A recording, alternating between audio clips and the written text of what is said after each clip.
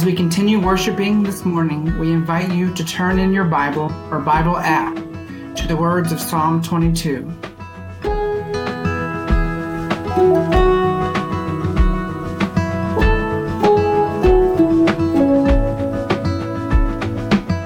Let us receive the Word of God. Why, O Lord, do you stand far off? Why do you hide yourself in times of trouble? In arrogance, the wicked persecute the poor. Let them be caught in their schemes they have devised. For the wicked boast of the desires of the heart. Those greedy for gain curse and renounce the Lord.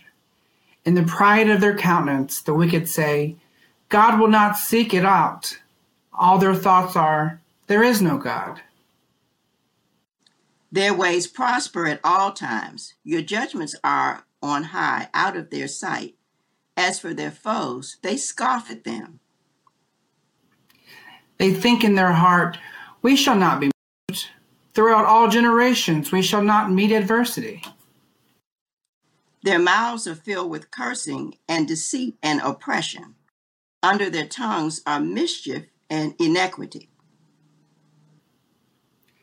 They sit in ambush in the villages. In hiding places, they murder the innocent. Their eyes stealthily watch for the helpless. They lurk in secret, like a lion in its covert. They lurk that they may seize the poor. They seize the poor and drag them off their net. They stoop, they crouch, and the helpless fall by their might. They think in their heart, God has forgotten. He has hidden his face. He will never see it. Rise up, O Lord, O God. Lift up your hand. Do not forget the oppressed. Why do the wicked renounce God and say in their hearts, you will not call us to account? But you do see, indeed, you note trouble and grief, that you may take it into your hands, and the helpless commit themselves to you. You have been the helper of the orphan. Break the arm of the wicked and evildoers. Seek out their wickednesses until you find none. The Lord is king forever and ever, and the nations shall perish from his land. O Lord, you will hear the desire of the meek.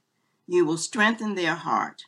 You will incline your ear to do justice for the orphan and the oppressed, so that those from earth may strike terror no more. Receive what the Spirit is saying.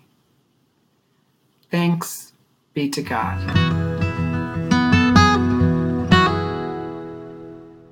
Will you pray with me? Lord, send forth your Spirit. Renew the face of the earth and renew this, your servant, as I seek to speak a word that would honor you and strengthen your people. In Jesus' name, amen.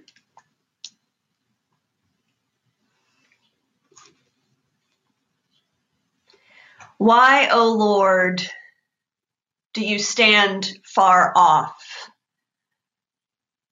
allowing the proliferation of hate speech, hate crimes, champions of hate, spouting hate and violence, spewing bigotry and hatred through airwaves that flow into living rooms and limousines and dive bars, the hateful rhetoric seeping into minds that move bodies to do more violence. Why, O Lord, do you stand far off, allowing the proliferation of legislation and legislators that do harm, that redline and manipulate, that pander and profit, that ignore what makes for peace and instead rally around the worship of weapons that make it possible to buy a gun and use it for murder that same day, but impossible to register and vote the same day. Why, O Lord, do you stand so far off, allowing your beloved, vulnerable children to be objectified, fetishized, terrorized, marginalized, demonized, stalked, targeted, assaulted, and killed? Why, O Lord, do you stand far off? Why do you hide yourself in times of trouble? In arrogance, the wicked persecute the poor. Their mouths are filled with cursing and deceit and oppression. Under their tongues are mischief and iniquity. They sit in ambush. In hiding places, they murder the innocent. Their eyes stealthily watch for the helpless. They lurk in secret. They lurk that they may seize the poor. They seize the poor and drag them off.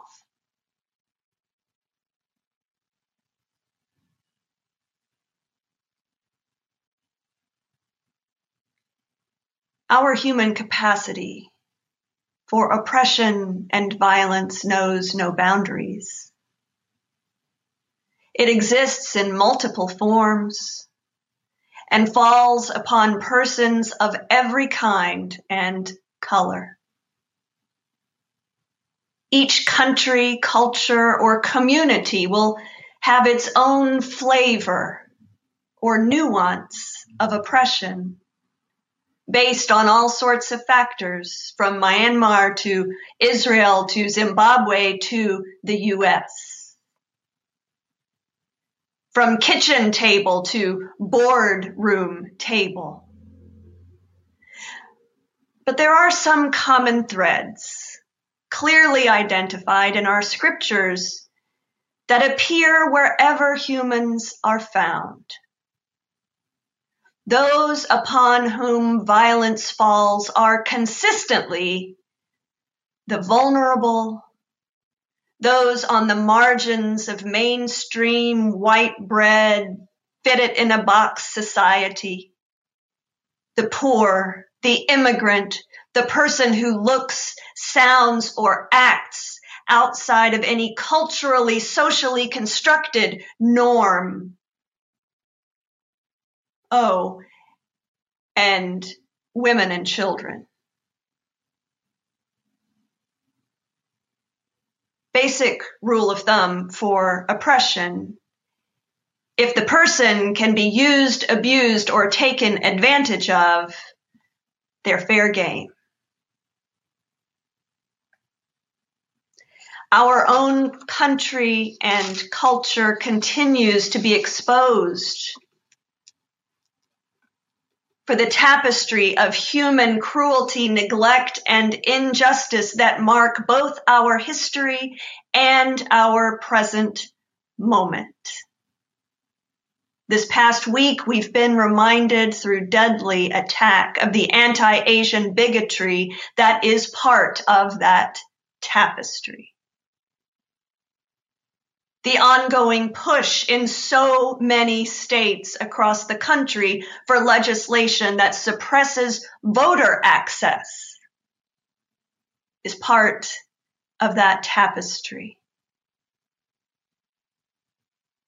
The litany of strands that make up the blanket of injustices covering our land could stretch from the mountains to the prairies to the oceans white with foam. Injustice is not all of who we are, but it is part of who we are. Denial of this doesn't make anything better. It makes things worse. And so prophets through the ages cry out in lament, naming the pain and the injustice in their context in order to wake people up. And we need prophets because from age to age, those crying out from the margins or gasping for breath under the boot of the oppressor are ignored, devalued, or dismissed as the noises of ingrates, traitors, whiners, weaklings, slackers, or criminals. We know how easy it is to ignore or to make up excuses to dismiss injustice when we're not the ones directly taking the blows. And the whole system in which we live is designed to help us do just that, to ignore and to make excuses. Walter Brueggemann's scripture-based definition of empire that you've heard me quote many times describes our context in the United States. Quote, "It is rule by a few, economic exploitation, and religious legitimation." And this reality leads to a numbed consciousness of denial. A numbed consciousness of denial. Even if we don't mean to, everything around us trains us to ignore the cries of the oppressed and to focus on anything else, mostly just our own daily rounds, just trying to keep up and get by. Brueggemann says, quote, "Imperial economics is designed to keep people satiated so that they do not notice. Its politics is intended to block out the cries of the denied ones. Its religion is to be an opiate so that no one discerns misery alive in the heart of God," end quote. In other words, the imperial reality distracts, rationalizes, and drugs the populace so that the awareness of suffering and human pain won't get in the way of business as usual and a healthy bottom line for the top 1%.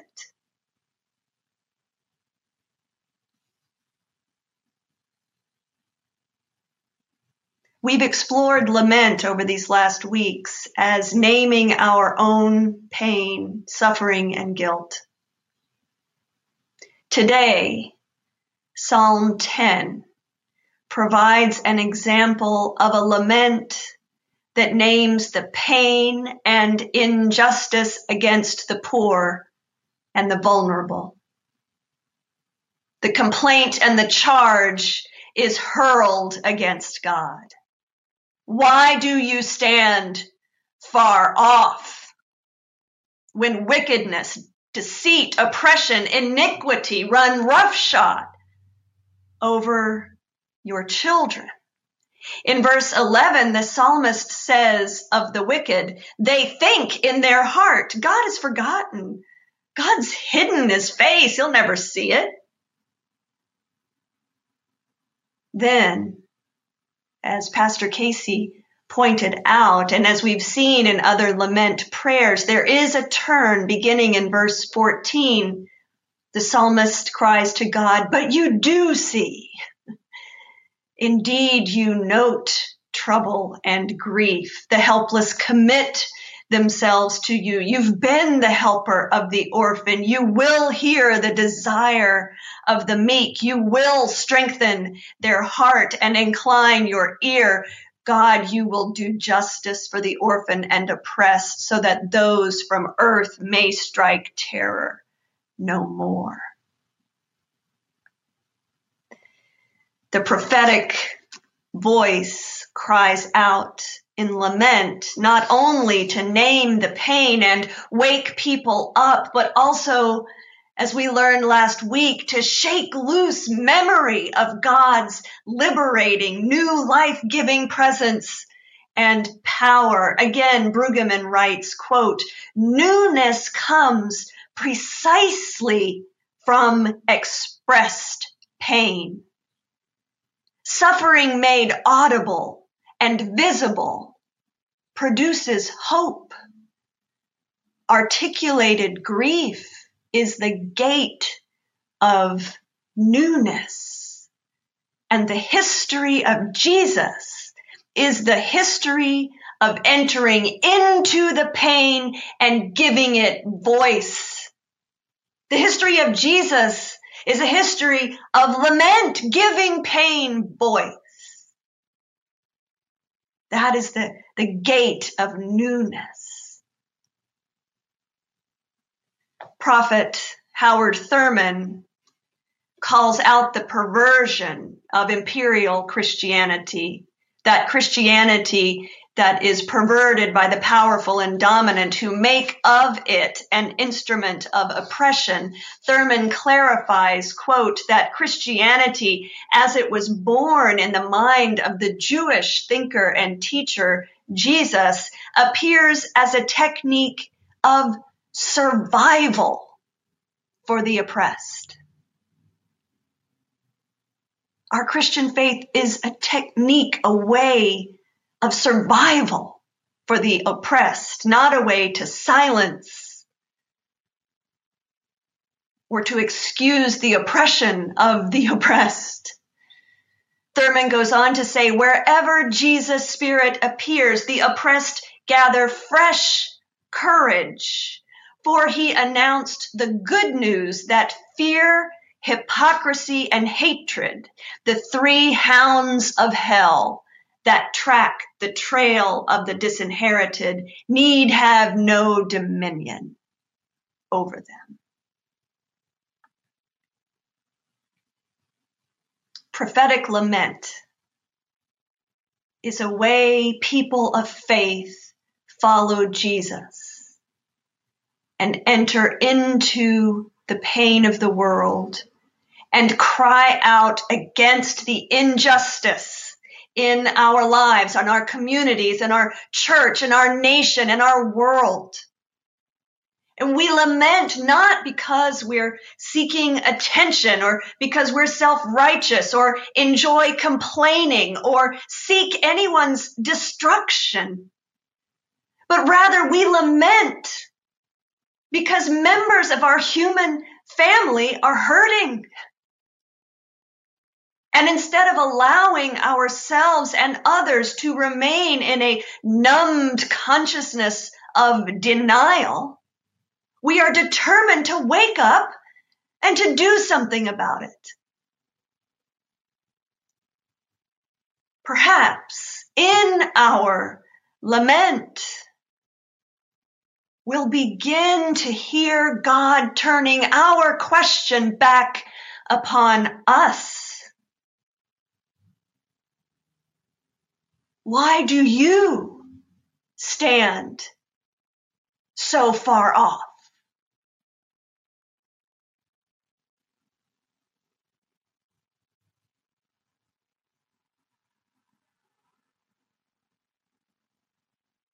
We lament not to stay in sorrow or bitterness, but to reach out and claim and cling to the good news of Jesus, to hold fast to hope, to remember the liberating power of God's steadfast love, and to be given the courage and the strength and the power to participate in the new thing that God is always doing, the new thing for justice, for life, for peace, for wholeness, for equity, for the world as it was created to be. We reach out, we cry out in lament, so that we might remember to live our lives in the way of Jesus, lives committed to a future where no more backs are against the wall.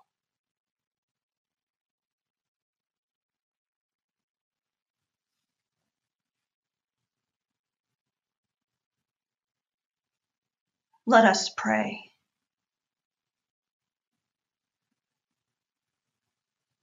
Merciful God,